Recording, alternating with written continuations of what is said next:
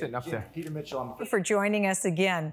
Now we'll hear from Mr. Leo Hohmann. His website is leohohmann.com. That's LeoHohmann.com.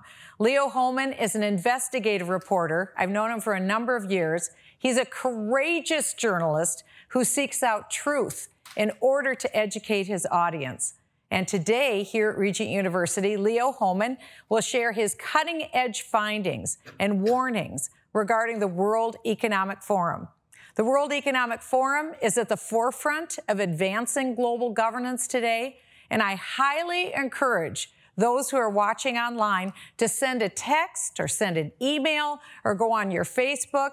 Invite your friends to hear Leo Hohmann's presentation and to join us now to hear this important message from Mr. Leo Hohmann. Leo?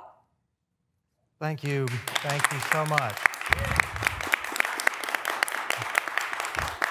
Thank you for that introduction, Dean Bachman. I'm here today to talk about a new global system that maybe some of you haven't heard too much about, but it is rising up right now in our midst at this very moment in history on the world stage. Dr. Henry Kissinger and the late Zbigniew Brzezinski called it the new international economic order. That was back in the early 1970s. In fact, there's a great quote from Dr. Brzezinski that I love to share with my audiences. It comes from his book published in 1970 under the title, Between Two Ages, America's Role in the Technotronic Era. That book was dedicated, by the way, to his daughter, Mika Brzezinski, who still is a key player right now today in the information war being waged against we, the American people. This quote I'd like to share from his book sets the tone for my entire presentation. So let's read it together here and let it sink in. And remember, this was written 25 years before the internet and some 35 years before anyone heard of Facebook or Twitter. And he writes, the technotronic era involves the gradual appearance of a more controlled society. Such a society would be dominated by an elite, unrestrained by traditional values. Soon it will be possible to assert almost continuous surveillance over every citizen and maintain up-to-date, complete files containing even the most personal information about the citizens. These files will be subject to instantaneous retrieval by the authorities, unquote. Now, I don't know about you, but that quote written in 1970 was prophetic, and it was very revealing. What he's talking about there is a new global movement that would have been unheard of in his day, but it was the technocracy movement. Now, let's define technocracy. What do I mean by that? Technocracy, according to the great Patrick Wood in his book, Technocracy Rising, is, as he calls it, the science of social engineering. The science of social engineering. I like to refine that a little bit more and call it the science of human control. The end goal of technocracy is a dictatorship where the most powerful people in society are not politicians, but unelected experts, bureaucrats, scientists, engineers, and data collectors in both the public and private sector. President George Herbert Walker Bush referred to this emerging system in 1990 as the New World Order. Joe Biden echoed that claim just last week in his speech in Poland, where he said a new world order was at the precipice, and he punctuated that by saying, quote, unquote, it's coming. Now it's fashionable among the elites today to reimagine the New World Order by calling it the Great Reset. That sounds less conspiratorial and much more 21st century. But it's really the same thing that the United Nations calls sustainable development, or Agenda 2030, with its 17 sustainability goals outlined 1 through 17. You can go on their site and read them. Whatever you wish to call it, I agree with Mr. Biden, it is coming. The question is, how will we respond? Will Christians stand against it when it gets here? And is it right now at the very door? I believe it is. The major power center pushing the Great Reset lies within the World Economic Forum. Based in Davos, Switzerland, that organization is led by its founder, Dr. Klaus Schwab. He's an economist and an engineer who is a citizen of Germany. It meets every year with the world's most powerful elites in attendance from all sectors of life: business, government, entertainment, academia, and technology. What we are talking about is the cultivation of a system that I like to refer to as the Fourth Reich. I've also called it the Beast System. It shares many of the values and worldview characteristics of the Third Reich, that being a belief in a new master race, the use of eugenics, technology, and zero tolerance for dissent. This system, when fully implemented, marks the end, in my opinion, of pluralistic America. The Nazis had the death camps for those who they designated as unfit for society. The modern Western technocrats have big tech, big pharma, and a Planned Parenthood network of abortion clinics to perform essentially the same task of weeding out undesirables. Both believe in a system of rewards and punishments based on how obedient you are to the system. Do not confuse what you're see going on in America today with the communist revolution. In my personal opinion, a lot of conservatives make that mistake. They think that we're undergoing a communist revolution. Unlike the communists of old, the Third and Fourth Reichs believe in using, not eliminating, the wealthy capitalists who engage in free enterprise.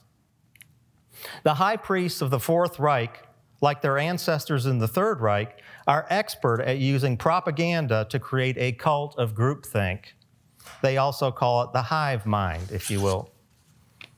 The difference is that the Third Reich would throw you in a concentration camp if you did not conform to the propaganda messaging, whereas the leaders of the Fourth Reich would prefer to cancel you from your job, cancel you from your health care, your educational opportunities, and eventually they plan to cancel your bank account and therefore your ability to buy and sell. This will be all done through what? Digital health passports, digital money, and a little QR code on your cell phone.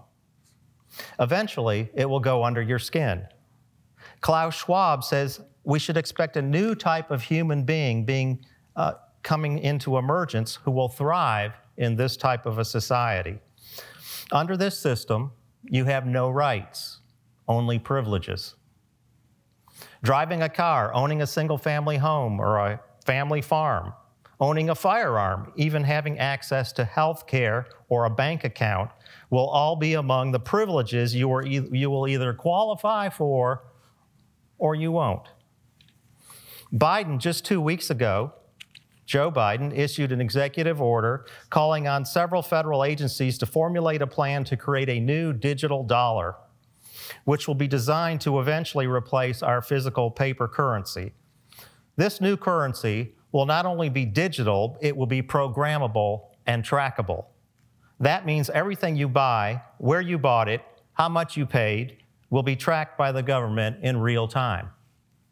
Such privileges will be doled out based on how obedient you are to the state and its corporate partners. Remember that part, corporate partners. What happened to the truckers in Canada when they did not stop their protests when they were told to get out of the streets? The government talked it over with the banks, and boom, within hours, their bank accounts were closed. Pay attention to how everything today is done in the name of PPPs.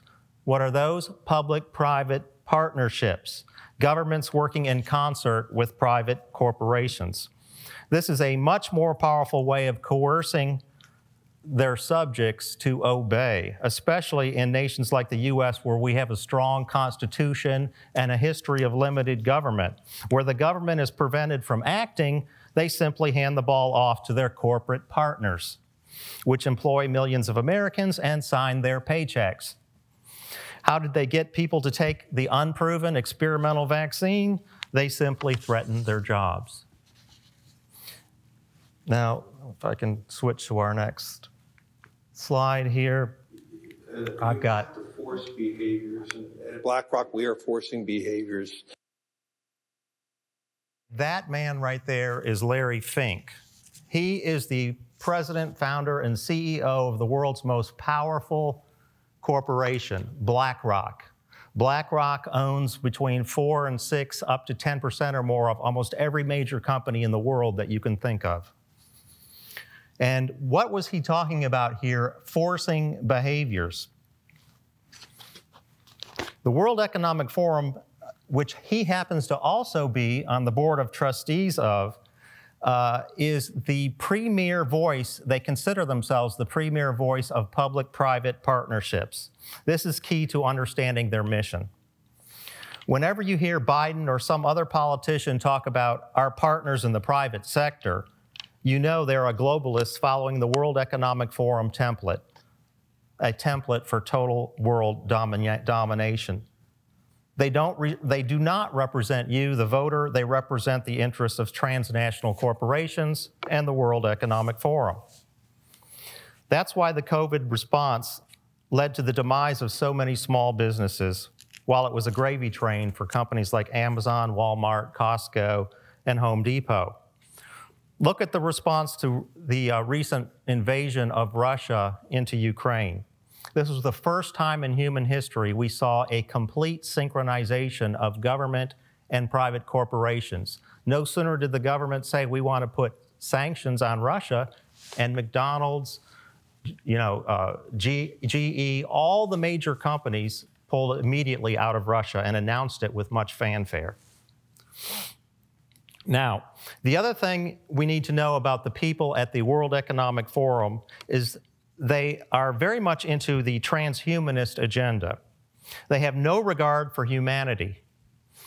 They have no regard for personal liberty or the pursuit of happiness by independent, critical thinking citizens. God created us with a free will, right?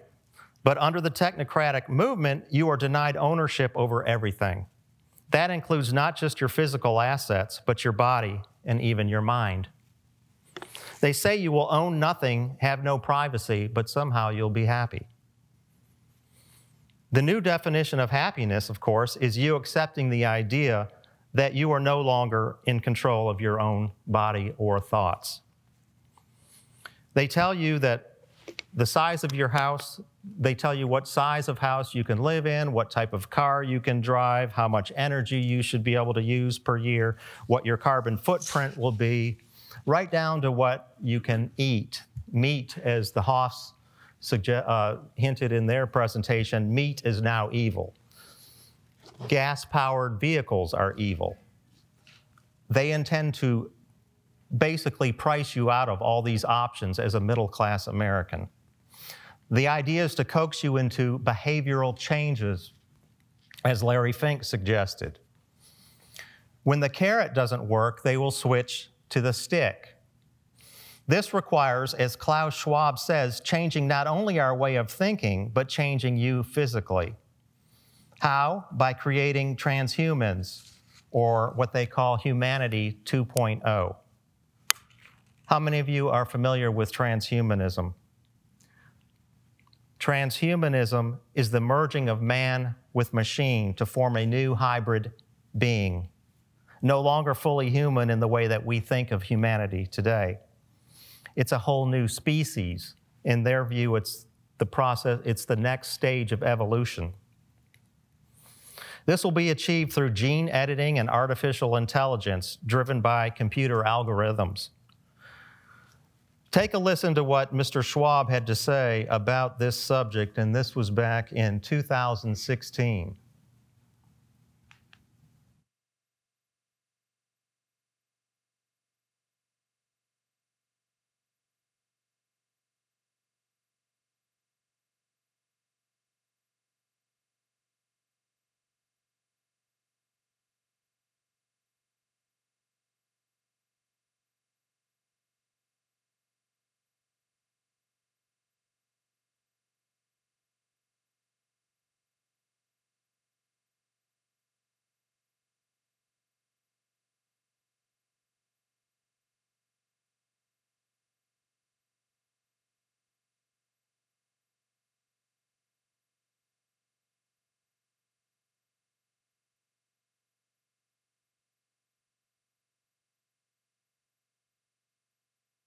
Aujourd'hui, au bout de ça, on parle de puces qu'on pourra s'implanter. Ce sera quand ça?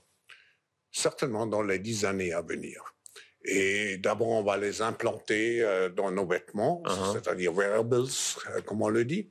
Et après, on pourrait s'imaginer qu'on les implante dans nos cerveaux ou dans nos topos. Et à la fin, peut-être il y a une communication directe entre notre cerveau et le monde digital.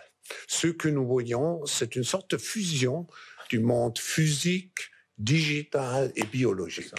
On appelle quelqu'un, on n'a même plus le réflexe de devoir prendre un appareil, ça se fait naturellement. Hein. La technique continue le corps.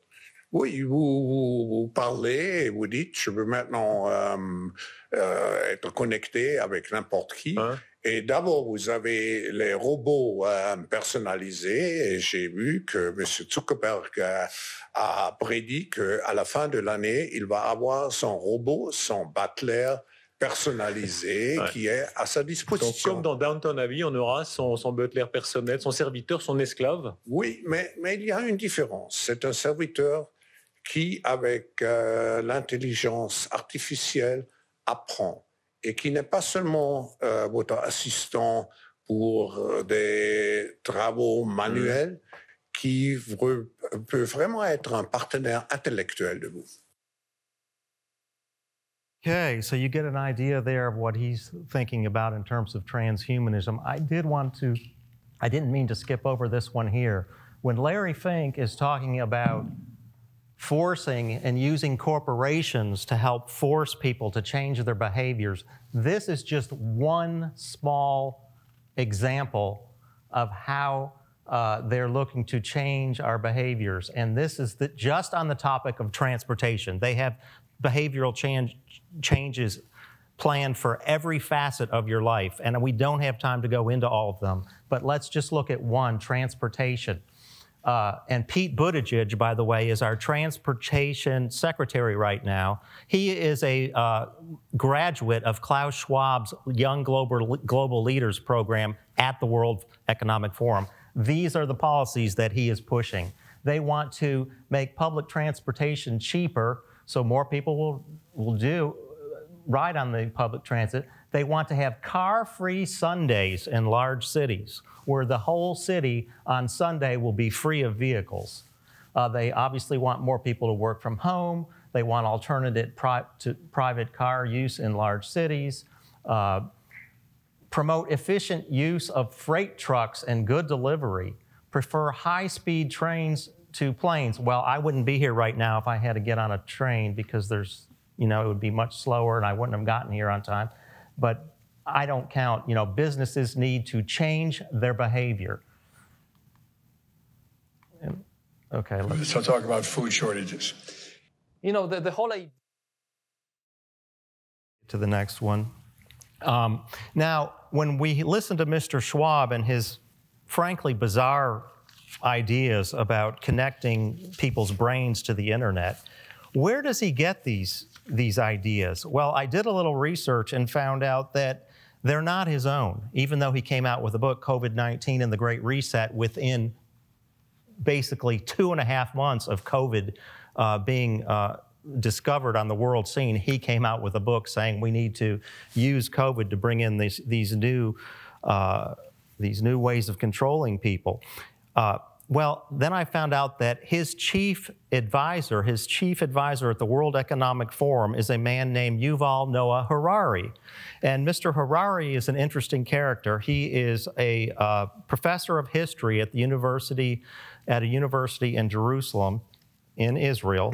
He's fairly well known in Israel, but basically unknown here in the United States. He's the chief advisor to Mr. Schwab, and he says we are, quote, hackable animals as human beings, and as such, we can be reprogrammed. Let's take a look at Mr. Harari. The whole idea that humans have, they have this soul or spirit and they have free will and nobody knows what's happening inside me. So whatever I choose, whether in the election or whether in the supermarket, this is my free will, that's over. Free will, that's over. That's over. Over. Today, we have the technology to hack human beings on a massive scale. Yeah, I mean, everything is being digitalized. Everything is being monitored. In this time of crisis, you have to follow science. It's often said that you should never allow a good crisis to go to waste, because a crisis is an opportunity to also do good reforms that in normal times people will never agree to. But in a crisis, you see we have no chance. So let's do it. Vaccine won't help us go The to the vaccine test, of course. will help us, of course. It will make things, more manageable. Surveillance, people could look back in 100 years and identify the coronavirus epidemic as the moment when a new regime of surveillance took over, especially surveillance under the skin, which I think is maybe the most important development of the 21st century, is this ability to hack human beings, to go under the skin, collect biometric data, analyze it, and understand people better than they understand themselves. This, I believe, is maybe the most important event of the 21st century. By hacking organisms, elites may gain the power to re-engineer the future of life itself. Because once you can hack something, you can usually also engineer it. Natural selection is replaced by intelligent design. The era of inorganic life is now beginning. In the coming decades, AI and biotechnology will give us godlike abilities to re-engineer life and even to create completely new life forms. We are about to enter a new era of inorganic life shaped by intelligent design. Our intelligent design. Okay, so that is bizarre sounding, I know, but please do not make the mistake of thinking that this young man, I think he's about 45, is just sort of a pie-in-the-sky daydreamer. This is the guy that the world's elites have called a prophet. Barack Obama called him his favorite author. He's been praised by Bill Gates, Mark Zuckerberg, and of course Schwab. And so this is a man that we should listen to, because while what he's saying sounds bizarre, he's thinking 2, 3, 5 to 10 years down the road. So while the God of the Bible has created you in his image with a body, soul, and spirit, people like Schwab, Gates, and Harari deny all of that. They do see the essence of the human being as triune, similar to the body, soul, and spirit. But instead of that, they see a physical, biological, and digital identity. You saw Schwab referring to that and saying in the fourth industrial revolution, which is upcoming, part of the Great Reset, these three identities, your biological, physical, and digital identity, will all be fused into one.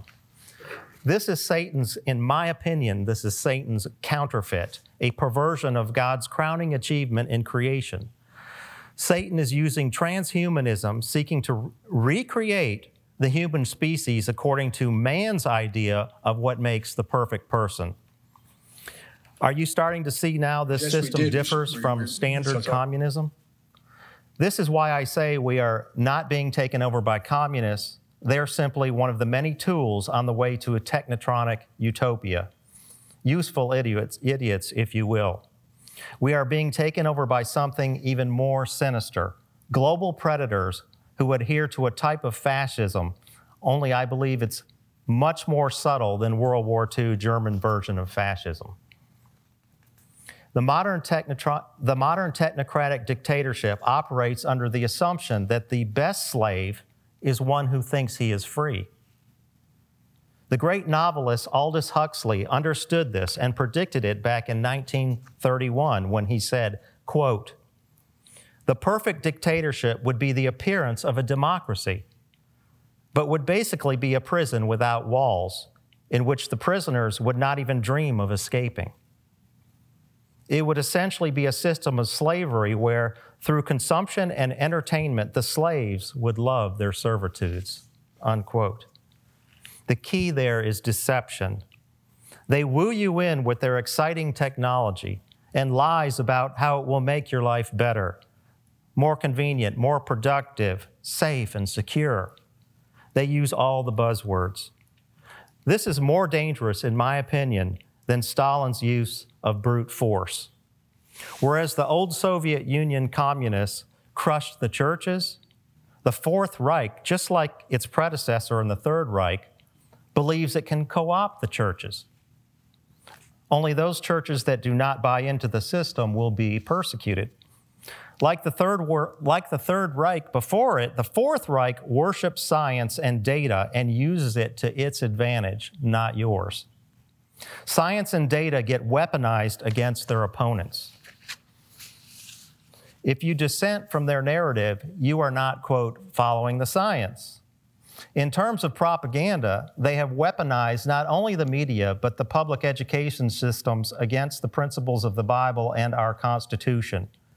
Now there are some differences, I'm going to point out, between the Third Reich and the Fourth Reich.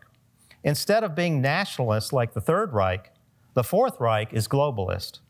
Instead of cultivating obedient citizens of Germany or Austria, they want global citizens with no love of any particular nation. That's why they're in the business of destabilizing nations right now.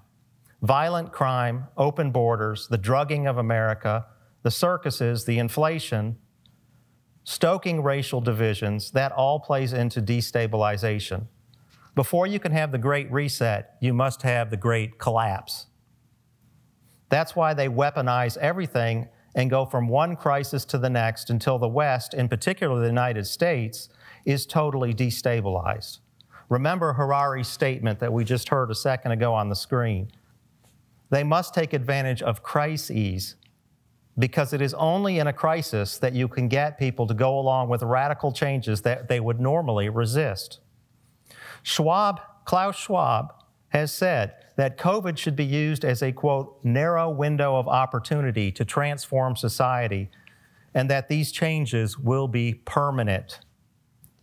So in the end, they've weaponized the public education system, they've weaponized the media, they've weaponized the border, 200,000 people per month coming in, we don't know who they are, weaponized the healthcare system, everything with a singular goal in mind, the collapse of the United States of America as we know it. Harari said that pandemics would be used in particular to usher in this new system that he and Schwab have called the Great Reset, that others have called the New World Order, and that I'm calling the Beast System. Now, I believe the biggest crises are yet to come, that COVID-19 was just the first phase.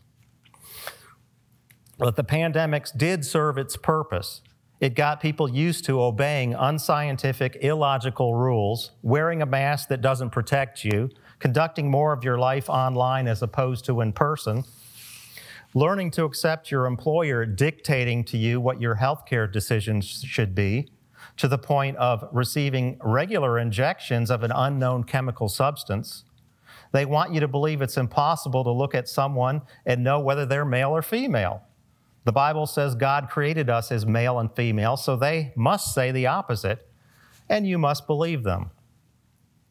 This whole thing is built around a system of rewards and punishments. Remember in George Orwell's 1984 novel, his classic book, 1984, Winston, and you remember he was sitting in this interrogation room, and his interrogator held up 3 fingers.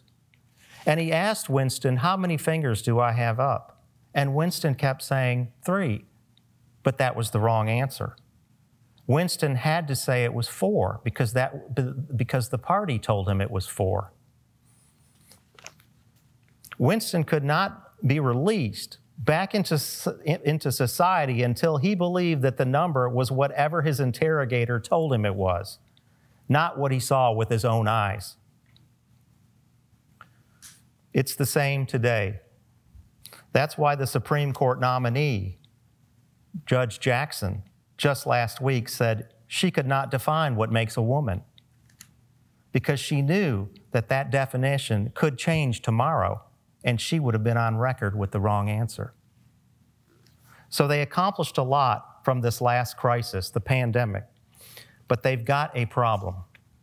They discovered that roughly 70% of America was willing to abide by any and all of these nonsensical edicts. the lockdowns of small businesses and churches while Walmart and liquor stores were allowed to stay open, the constant testing and quarantining of healthy people. At least 70% of Americans believed all these lies and they obeyed, either out of fear of the virus or fear of their fellow citizens, peer pressure. But here's the problem. They were able to manipulate 70%, but they still have 30% to contend with, the resistors. How do they plan to bring them into line? You can't have a great reset, which claims to fundamentally transform every facet of our lives, with 30% of the people in the world's most prosperous country, the U.S., opting out. UN Agenda 2030 openly states that this is the plan for all people, everywhere. No person will be left behind. That's a direct quote from the agenda. That's why the globalists at the World Economic Forum have at least 2 or 3 more crises in their bag of tricks. They have talked about a coming massive cyber attack that would target our banking system and possibly our electric grid. They've been talking openly about World War III for the first time in my life. I was born in the early 60s. World War III with Russia. They've been talking about severe food shortages. No one alive in America has ever heard this kind of talk from an American president, but now we're hearing it from Joe Biden.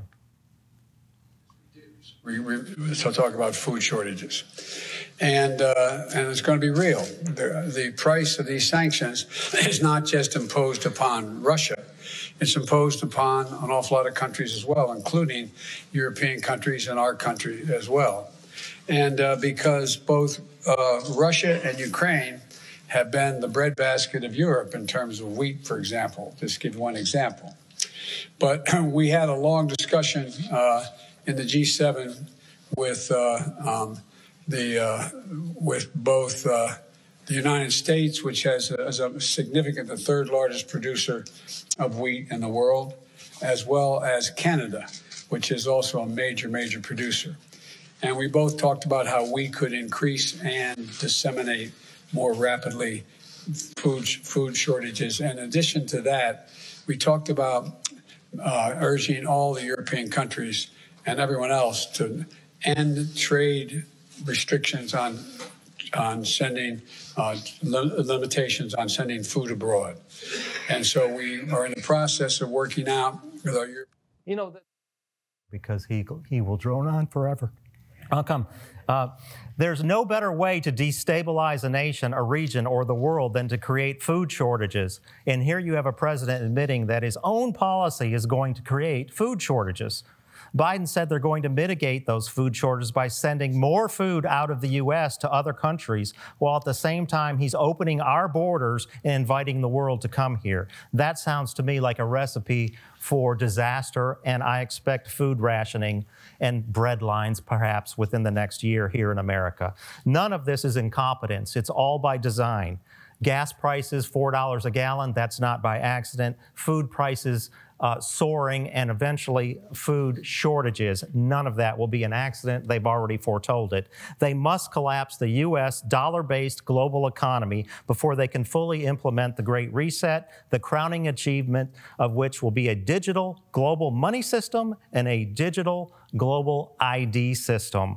That's when you have the final phase of the Great Reset and the onset of the long-coveted New World Order. Whether they are successful or not depends on you. Will you blindly walk into their trap during the next crisis, or will you resist? Thank you.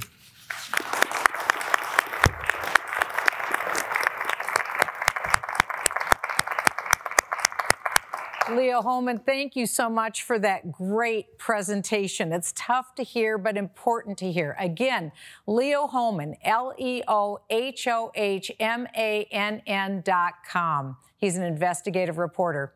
Well, our next speaker you're going to enjoy, his name is Dr. Michael Rechtenwald.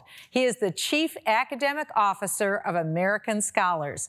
Dr. Rechtenwald is another expert on the World Economic Forum, and he will expand our understanding of this critical organization that seeks to redefine our existence, as Leo Hohmann just told us. Dr. Rechtenwald's work has been read by millions of people. As I urged you to with Leo Hohmann, would you please invite others that you know right now to listen to Dr. Rechtenwald's important message? Would you please join me in giving a warm Regent University welcome to Dr. Michael Rechtenwald.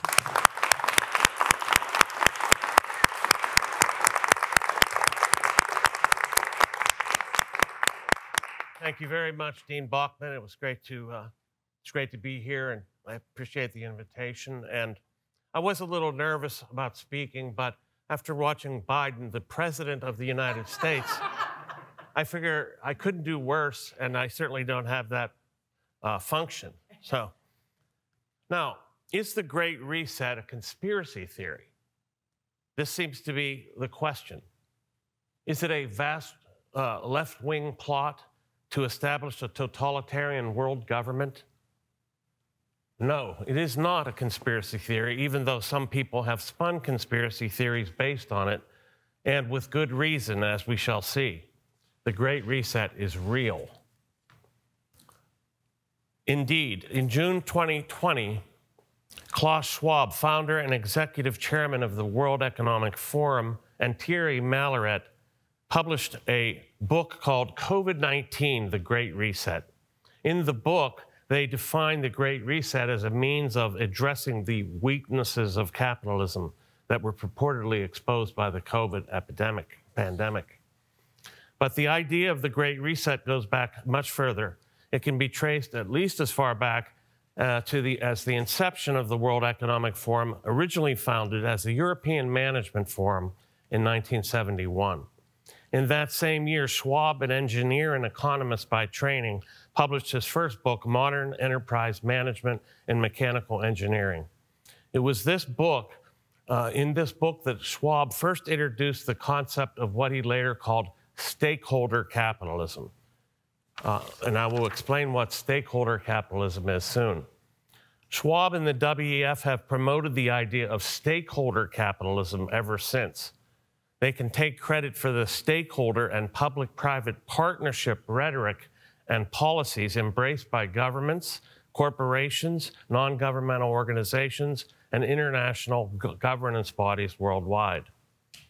In 2018 and 2019, two key events took place that became a primary inspiration for the current Great Reset project.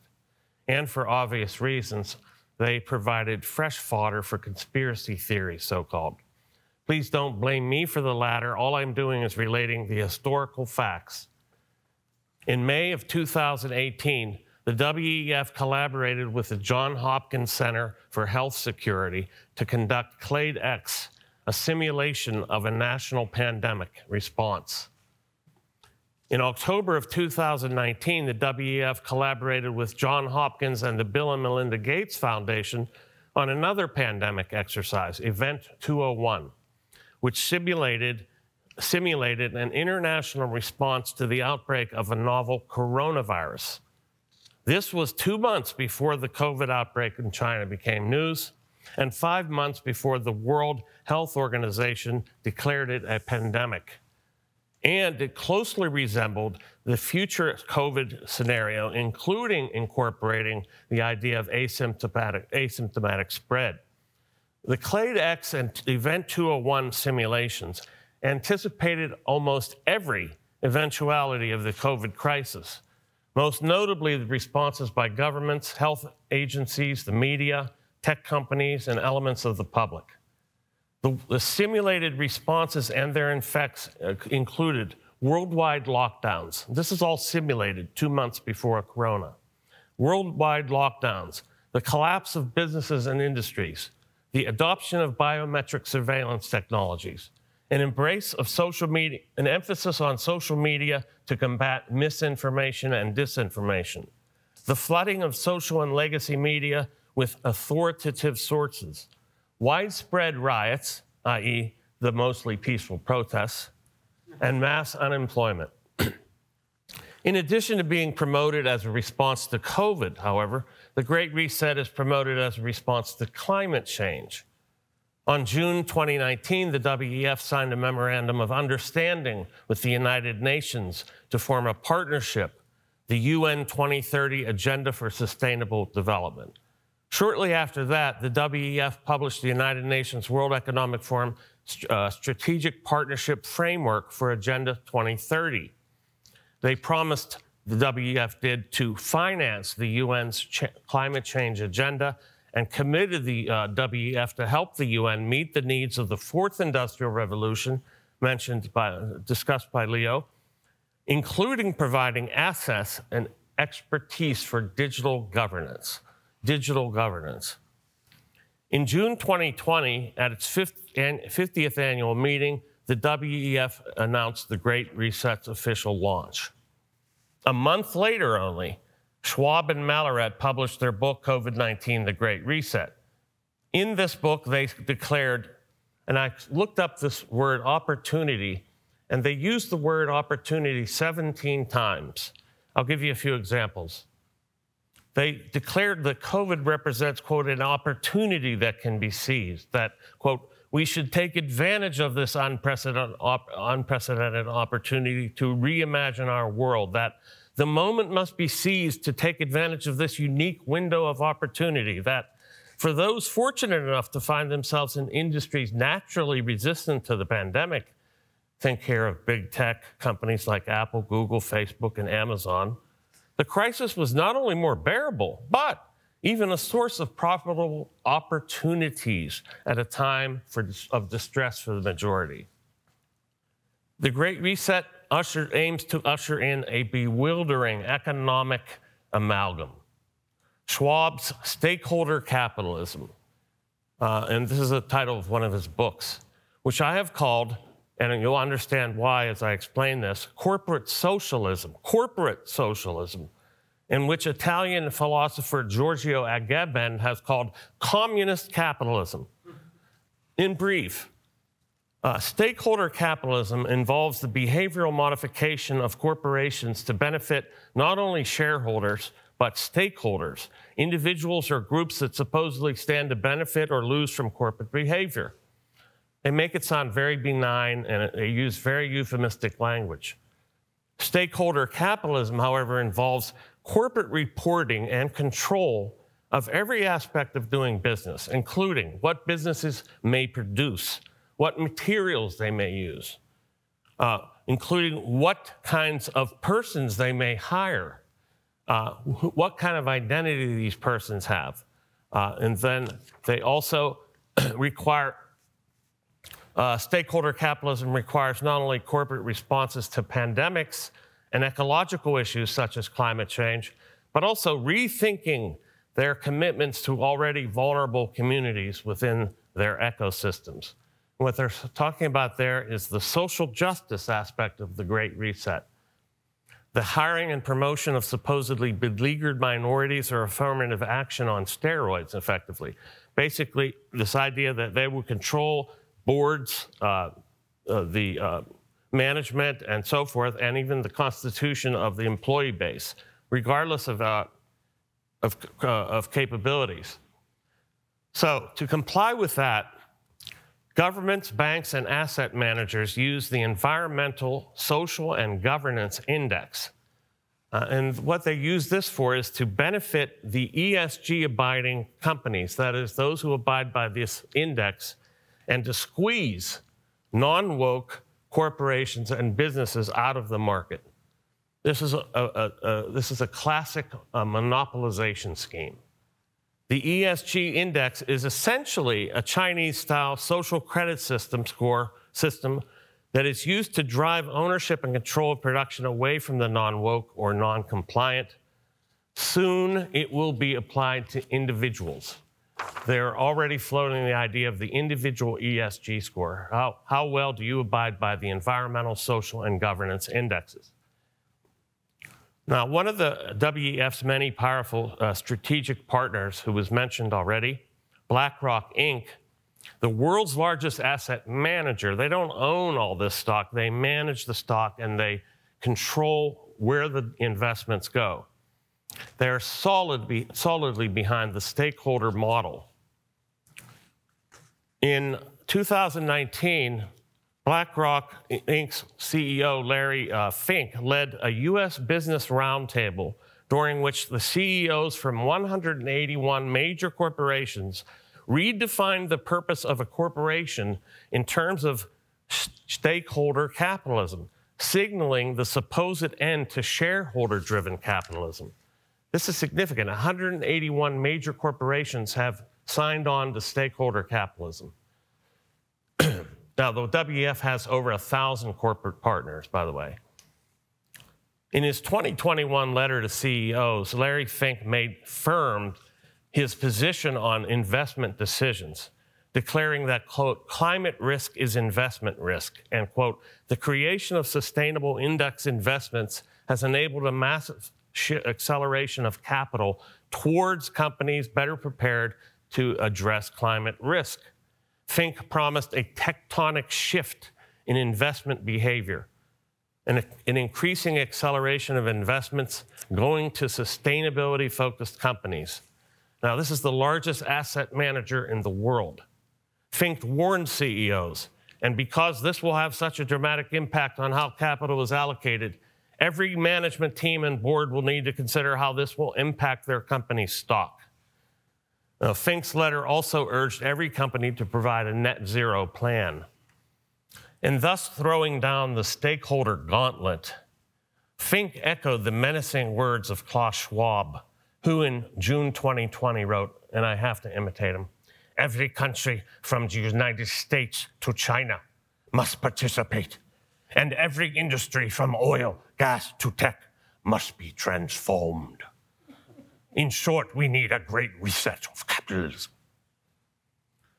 Fink's 2022 letter to CEOs, The Power of Capitalism, strangely titled, continues the strong-armed advancement of stakeholder capitalism, suggesting that stakeholder capitalism has always been the modus operandi of corporations. According to Fink, stakeholder capitalism is not an aberration. It is not a social or ideological agenda, he says. He contends it is not woke. It is capitalism. Fink's recent letters to CEOs are more than reports or suggestions. They represent an implicit threat. Go woke or go broke. In their book on the Great Reset, Schwab and Malleret pit stakeholder capitalism against neoliberalism, as they call it, defining the latter as, quote, a corpus of ideas and policies favoring competition over solidarity, creative destruction over government intervention, and economic growth over social welfare, as if those are opposed, economic growth and social welfare. In other words, neoliberalism refers to the free market system, and this is what they want to get rid of. In opposing that system, stakeholder capitalism entails corporate cooperation with the state and vastly increased government intervention in industry. Proponents of the Great Reset hold neoliberalism responsible for all of our economic woes, but in blaming the free market, Schwab and company are actually complaining about the very thing that they're causing. The real problem is not capitalism or the free market. Corporatism, otherwise known as economic fascism, involves the politicization of the economy and the coordinated production and running of society by a consortium of dominant interest groups, or exactly what the WEF promotes. If anything, stakeholder capitalism is a form of corporatism. Furthermore, contrary to Fink's assertion, the corporatism that he advances does involve the exercise of corporate power and relies on state sanctions to produce a particular ideological and political agenda, and that agenda is wokeness. Woke capitalism is thus better thought of as woke corporatism or woke fascism. While approved corporations are not necessarily monopolies, the tendency of the Great Reset is toward monopolization. vesting as much control over production and distribution to as few favored corporations as possible, while eliminating industries and producers deemed non-essential or inimical, especially oil producers. So this is a vast monopoly scheme. Another way of describing the goal of the Great Reset is capitalism with Chinese characteristics. Now, this is a play on the Chinese Communist Party's own slogan, socialism with Chinese characteristics. What it really amounts to is what Murray Rothbard called state capitalism. And state capitalism is the system under which the state divvies out the control of all industries to preferred corporate cartels. In the case of the Great Reset, I call them the woke cartels. So what happened is in the 70s, after Mao's death, Deng Xiaoping basically said, we need to reformulate our economy. It's crashing, you know. It was a disaster. Production had gone down. The standard of living was falling. So, you know, all the wonders of Chinese economy really comes down to implementing a for-profit system controlled by the state. And they called it socialism with Chinese characteristics. The idea they thought was that this would only be a short period of time under which communism would be supplemented with capitalism. But after 100 years, after all these people are dead, in other words, after 100 years, then they could get to full communism. So they had to go through capitalism to get through communism, because this is what Marx said, that socialism only follows capitalism. It has to come first. Now, they said basically that China needed a capitalist booster shot. But stripped of its socialist pretensions, the Chinese system amounts to a socialist or communist state, increasingly funded by capitalist economic development. The Great Reset represents the development of the Chinese system in the West, only in reverse. Whereas the Chinese political class began with a socialist political system and then introduced privately held for-profit production, the West began with capitalism and is introducing a Chinese-style political system now. Now, I don't think it's fascism. I think it's more like corporate socialism, and I'll explain why.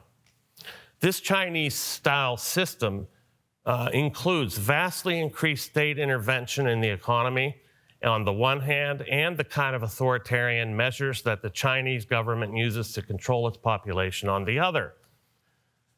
Schwab and Mallaret write, if the past 5 centuries in Europe and America have taught us anything, it is that, quote, acute crises contribute to boosting the power of the state.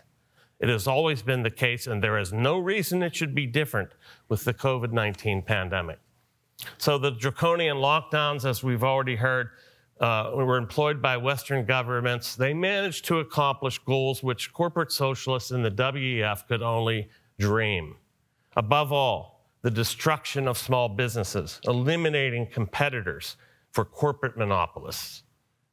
In the US alone, according to the Foundation for Economic Education, FEE, millions of small businesses closed their doors due to lockdowns, and Yelp data indicates that 60% of those closures became permanent.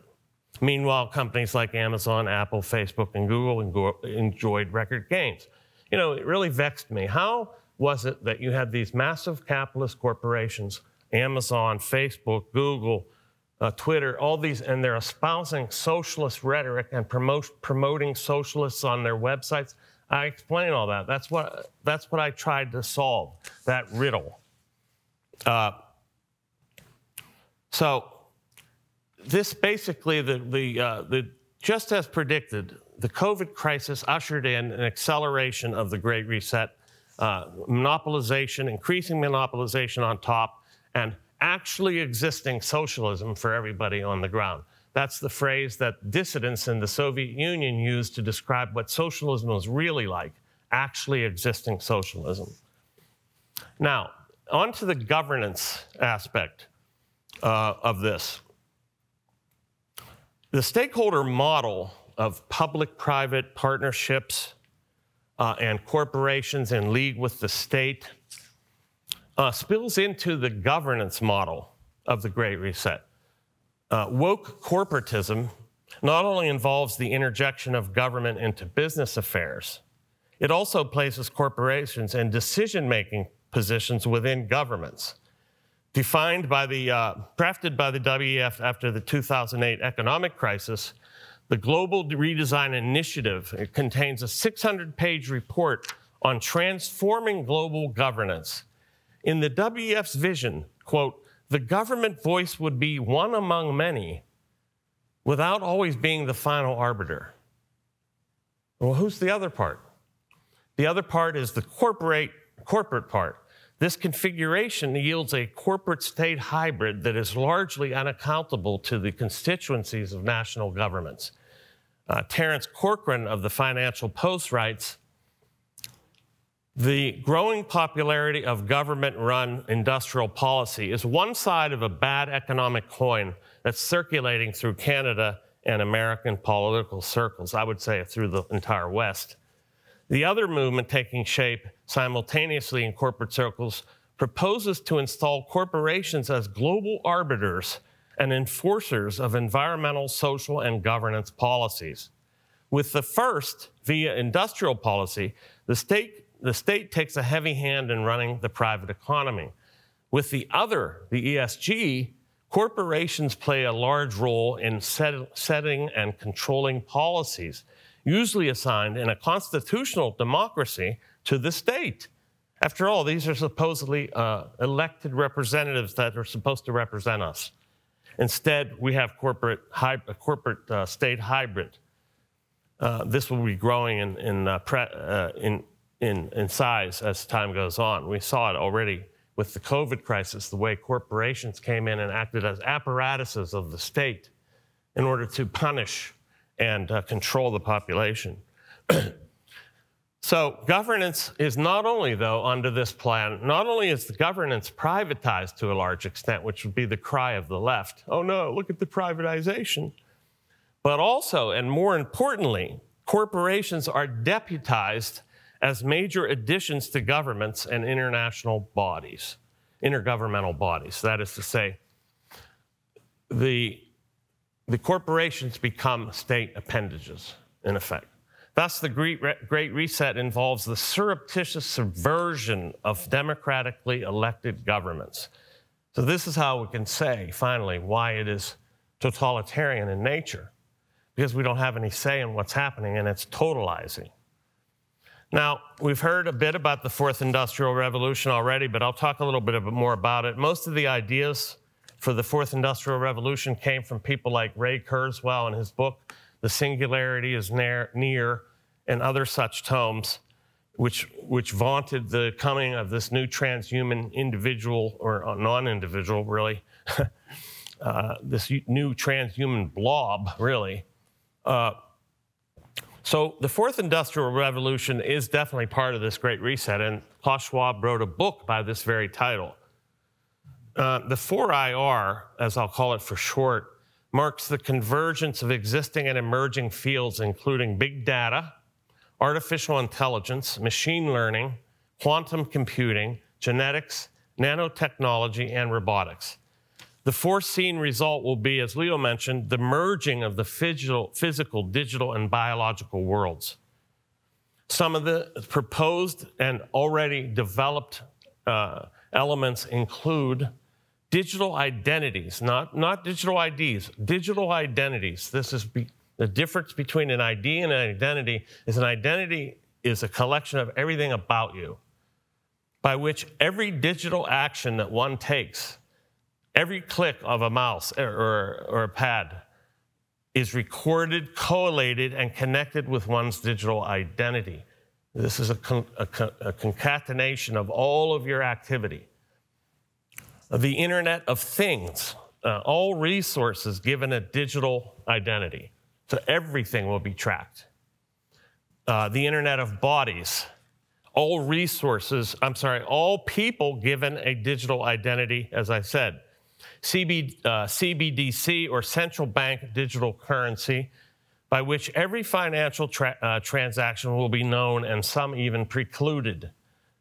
Smart cities, where every action one takes is tracked and traced, reported to a centralized database, and attached to a social credit score, likely the personal ESG. And so, in short, I would say, if not taken out of the hands of these corporate socialists, the 4IR technology will entail, or could entail, a virtual prison of body and mind.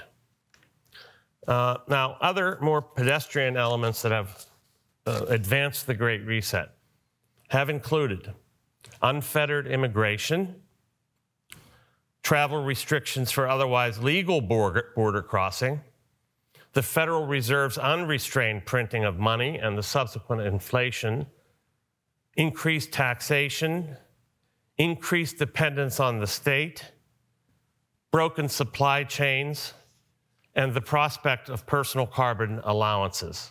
That is part of your ESG. How much carbon are you allowed to use? Such policies reflect the fairness aspect of the Great Reset. All the language they use is euphemistic and doublespeak, okay?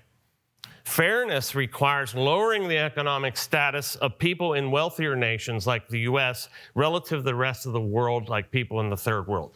They're not going to create fairness by elevating anyone. The fairness is it's a downward-based egalitarianism. This is where woke ideology comes in, and this will be in addition to some things that have been said. Well, what could wokeness have to do with the Great Reset? I mean, what's the possible connection here? Well, let's think about this. Wokeness is not aimed at the sufferers or supposed sufferers and the sufferings it is supposed to redress.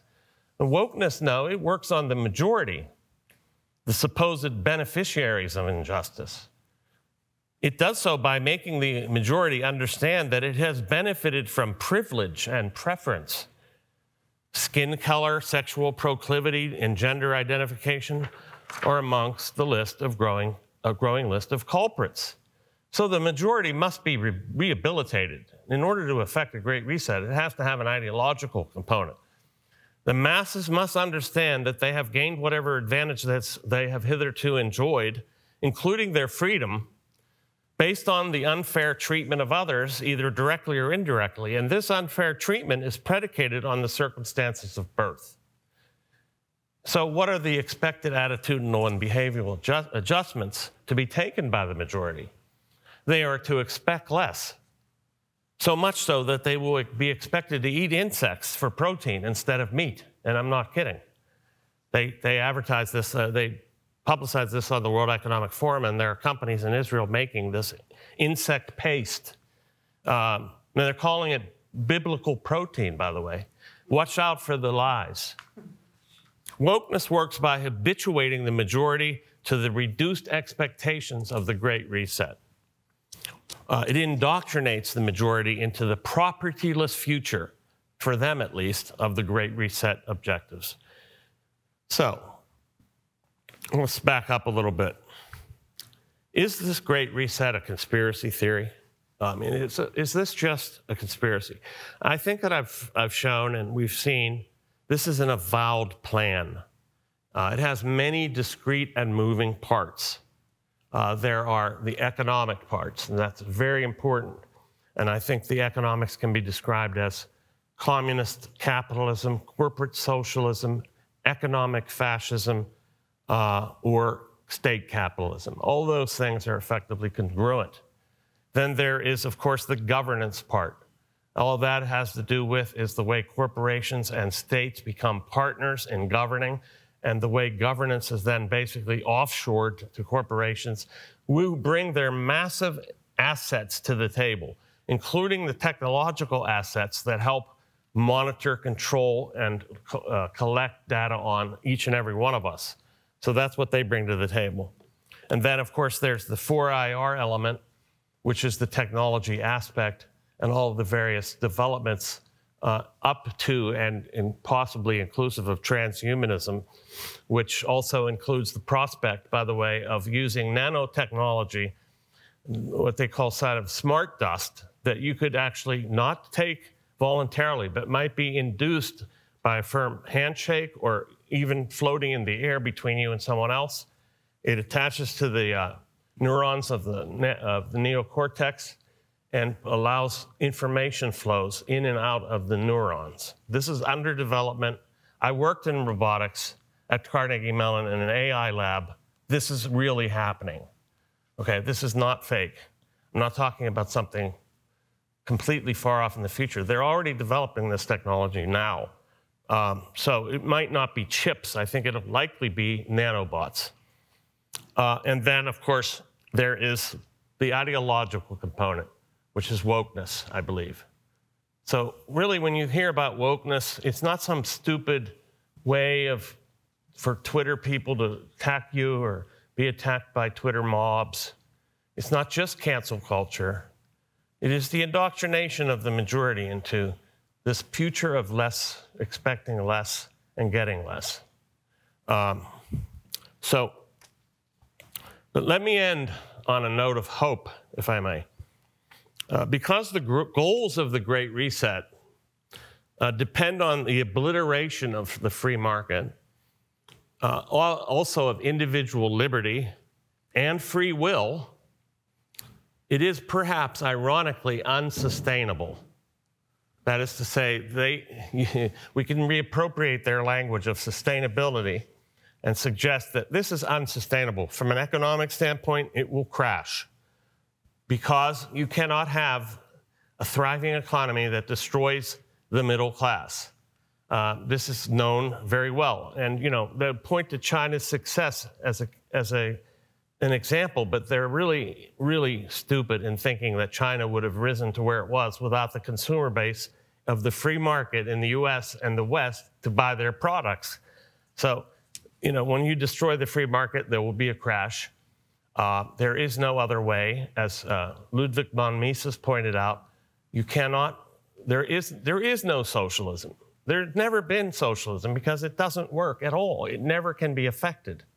So socialism is always ideological and political when it comes down to it. It is unsustainable. Like the other attempts at totalitarian control, I believe the Great Reset is doomed to fail. But this doesn't mean that in the process it won't, like the earlier attempts, leave tremendous destruction in its wake and untold suffering, most of which would be the loss of human potential and purpose. This is the main crux of the issue, the loss of human potential and purpose. This is all the more reason to oppose it with all the resources at our disposal. This is why I have been talking to congresspersons about this, the Conservative Opportunity Society and other groups, and why we must try to pressure our legislators into doing something to stop these processes. So they need to know what they are first. And that's what our job is to do, is to inform them, to divest from ESG-abiding companies. It's very difficult to get your assets out of certain stocks. For example, if you're in mutual funds, how do you know which of these companies are abiding by ESG dictates and enforcing woke dictates on everyone else? But it's doable. And there are funds that are available that are outside of that aegis. And then building parallel economic and political structures. Because if they're going to crush the free market, we must keep it alive, even as a vestige, as a remnant, in order for the future to inherit. Because without that, we will have nothing to have handed off. We must keep the free market alive. We must do it by virtue of exchange and production. We must become, each of us, more entrepreneurial, because you can't be canceled from yourself yet. And so the idea here is to become as independent economically as you can. I'm not saying everybody's got to be independently wealthy. I mean independently oriented and less reliant on institutions that could destroy you in a heartbeat. And there are many other things we should do, not the least of which is to pray, frankly, because we're up against a behemoth, a beast system, and it has to be stopped. Thank you very much.